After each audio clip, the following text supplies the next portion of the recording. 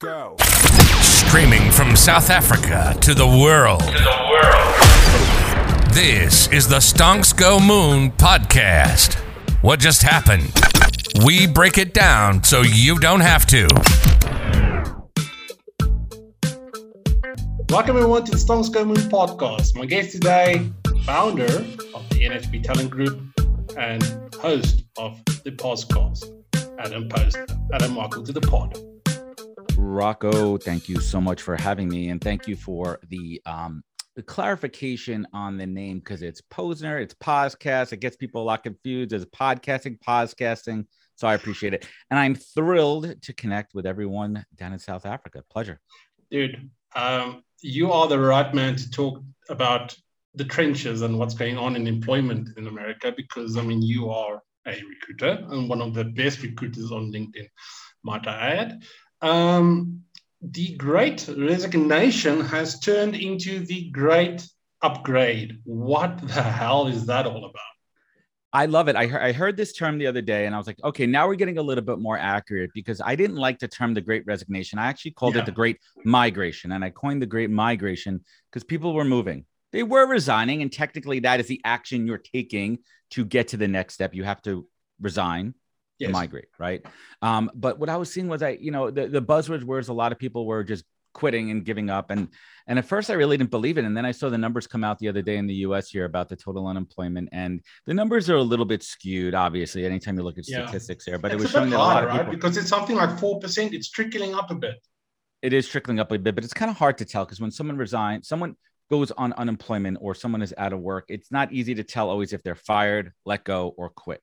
There's some self-selects in there without getting into detail there, but let's talk about the Great Upgrade. Let's talk about the Great Upgrade. And I like the name of this for a couple of reasons. First and foremost, let's take it up 30,000 foot views. I never talk about this, so it's actually really interesting. I'm a big believer, and this is kind of one of my quotes, is life is all about upgrading, right? You upgrade your life, you upgrade your relationships, you upgrade, and you know what? Sometimes you upgrade your house, your car, things that you have. It's okay. And that's what we do. We upgrade things within our means. That's what we do. We're upgrading the quality of our life, upgrading the things that we do, the experiences that we have. So we talk about the Great Upgrade. People are upgrading their professions to closer align with their passions. And I think that's kind of the big headline here. People are tired of the 9 to 5, working for the man, doing things that don't align with their hearts and their passions. And I think if anything, in the last couple of years of this pandemic, it showed us what is most important to us. What do we care about? Because we've had the time to do that. And that's why I think the Great Upgrade is a proper terminology for what we're going through right now. So how do those companies, like, let's say your minimum wage companies, how are they adapting to the skill shortage? That's like, what's happening there? Yeah, it's crazy. So this isn't my bread and butter expertise, but if you take a look, let's just use McDonald's, for example. In the last year, McDonald's here in the States, a lot of these lower wage, call them fast food retail locations, are having a really hard time with people leaving because of a couple of things. One, the United States, there was a big stimulus package where people were actually paid not to work, which is crazy. People made more money not working than working. Again, I'm not an expert here. And the other piece that's really interesting is McDonald's and all these other places were giving sign-on bonuses. $5,000 if you commit to 3 months. Imagine that. Imagine the world that we're living in, where you freaking could go to fucking McDonald's and get a sign-on bonus. And it just goes to show you how crazy the economy is right now and what's happening. We need folks in every line of work. This is the heart of America, right? When we think about the hourly wage workers that support our country, that keep us fed, that keep us clean, that keeps the freaking things moving in our world. And we have to support that. Yeah, going through the drive-thru, can I get a family meal and a $5,000 check, please? Yeah, exactly. Right. I go through the drive-thru, and in my Happy Meal, there's a big wad of cash in there too to come work there, right? Listen, my kid opened up his Happy Meal, and there's a freaking Bitcoin sitting in there, right? He's like, "What's this?" I'm like, "No, give that to Daddy. Hand over the Bitcoin to Daddy. Let me give me the coin. I got it." That Daddy put it into Bitcoin. Listen, don't eat it, Ollie. Don't eat the Bitcoin. I say to my 3-year-old, I'm like, "Don't eat the Bitcoin." That's my segue. Is a lot of those people are actually going from these large tech companies, like guys going from what's this top YouTube guy now? I forgot his name. It was like in YouTube gaming, going to work at a crypto company. And crypto 5 years ago, 10 years ago was this big, like, what the hell? Now everyone's leaving sort of like It's crazy. Going into that space. Startups are hot. Crypto is hot. Yeah. Why are they leaving to go and join crypto? And what does the recruitment process look like? My favorite headline that I saw, I think it was 2 days ago, that Facebook is having a big problem with engineers leaving and going to these Web3 companies, which is crazy because I do believe as much as shit we talk about Facebook, that they do have a solid plan going into the metaverse. And that's a topic for another conversation. Yes. But what I'm saying is, because I am slowly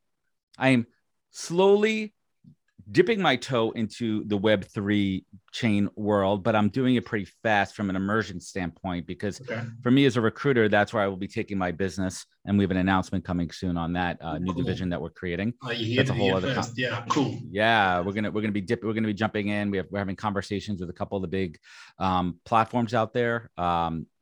We'll see how that goes. I don't want to curse it, but what we're seeing really is are folks following their passions, and folks that are in the know are following the technology.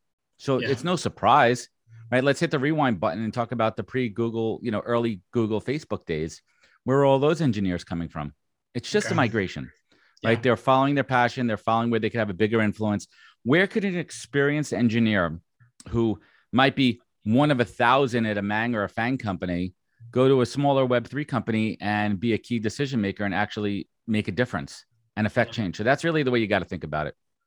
How do these companies work with experience? Because, I see these guys on LinkedIn. You've seen them as well.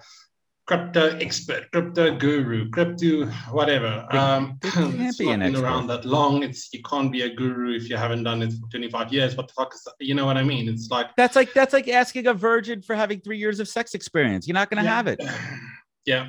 So, what do these companies actually look for when they are looking to hire people? Because experience is out of the window as far as I'm concerned. Yeah, and I think when we talk about experience, I think it's actual tangible work. Show the work that you've done, and not just show the work that you've done, but what exactly did you do in this project? If you were part of a team, were you leading it? Was there a specific component of it?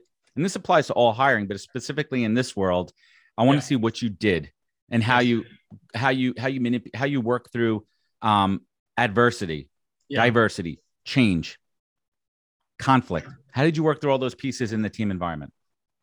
Okay, it's interesting. I've got some questions from social before we move on. The first one is, do recruiters ghost on purpose? Is it something that you guys do on purpose or not? This is a crazy question, because I am only going to speak about my experience and the type of recruiter I am. Yeah. There's different levels of ghosting, first and foremost, right? Because I think there's a lot of misnomers out there. Yeah. If you apply directly for a job and you are not qualified in any sense whatsoever, yes, I don't think you could always expect a response, right, to say that you weren't qualified. However, if you are qualified and you do apply for a job and for some reason they reject you before you even get to the conversation, you do at the very least need an acknowledgement and an auto reply. Now, not all ATS systems, not all job tracking systems have auto replies. Getting a little technical here. And it may just to be too much of a volume game for that in-house recruiter to manually type I'm being dead honest here. I'm just telling you what it is. If I have 1,000 applications for a job, and I'm hiring for an astronaut, and the guy works at McDonald's applies for it, does he deserve my time because he didn't take the time to actually review the role? People have to change the dynamic here and think about whose time you're using. Yeah. And I'm not sugarcoating it here. Yeah. And I'm just telling you black and white exactly what it is. So there's different levels of ghosting. Now, if someone has a conversation with a recruiter or a hiring manager, there's zero excuse for ghosting. Yeah. You need to close the loop. You need to be mindful of people's time and energy. Right. Second question. But not on purpose. No good recruiter is going to ghost. It's a preconceived notion, and you need to deal with it. And I think you've done that brilliantly. I think that's easy for anyone to understand.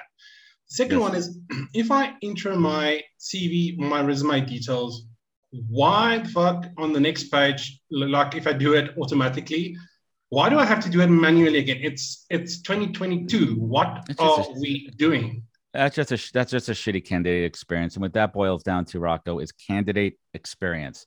The company needs to be mindful of the candidate experience, both online and when they connect with the recruiters. It has to be the holistic experience.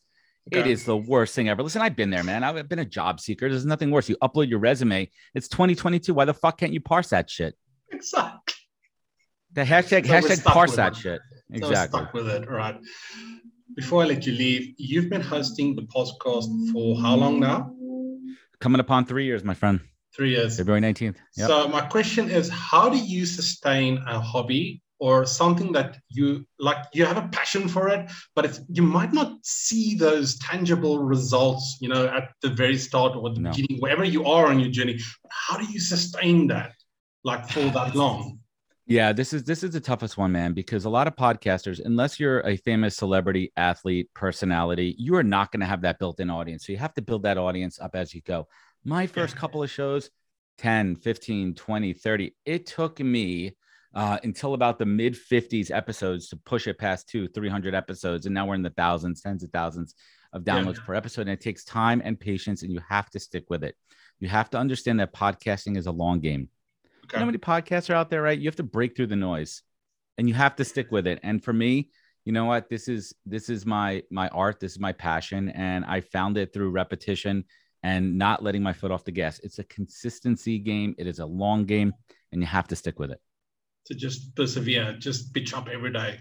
Thank you. Yeah, and you have to set goals, man. Right. So early on, one of my podcast mentors, a dude by the name of Jordan Paris, who's got a great show. He said to me, Adam, make it to 50. Push yourself to 50 episodes. And once I get to 50, push it to 100. Push it to 200. And now I'm a month away from my 200th episode airing. Dude. Awesome. Congratulations. Thank you so much for joining us today. If the listeners want to connect with you, what's the best place to do it? What are your handles? Yeah, man, absolutely. For all things recruiting, you could go to nhptalentgroup.com. For all things podcast, go to thepodcast.com, available on all major listening and all the minor listening devices too. That's another quick thing about podcasting too. Remember this, everyone thinks it's just Apple. It's actually a really small fraction of my total audience listens on Apple. A lot of people are anti-Apple. They're Apple haters. And there's a lot of other platforms out there that I get a ton of attention on aside from Apple. But if you want to look just for charts and all that kind of shit, then people stick to Apple. Dude, thank you so much for joining us. We'll drop the links in the comments. To our listeners, peace, love, and prosperity. Catch you in the next one. Cheers.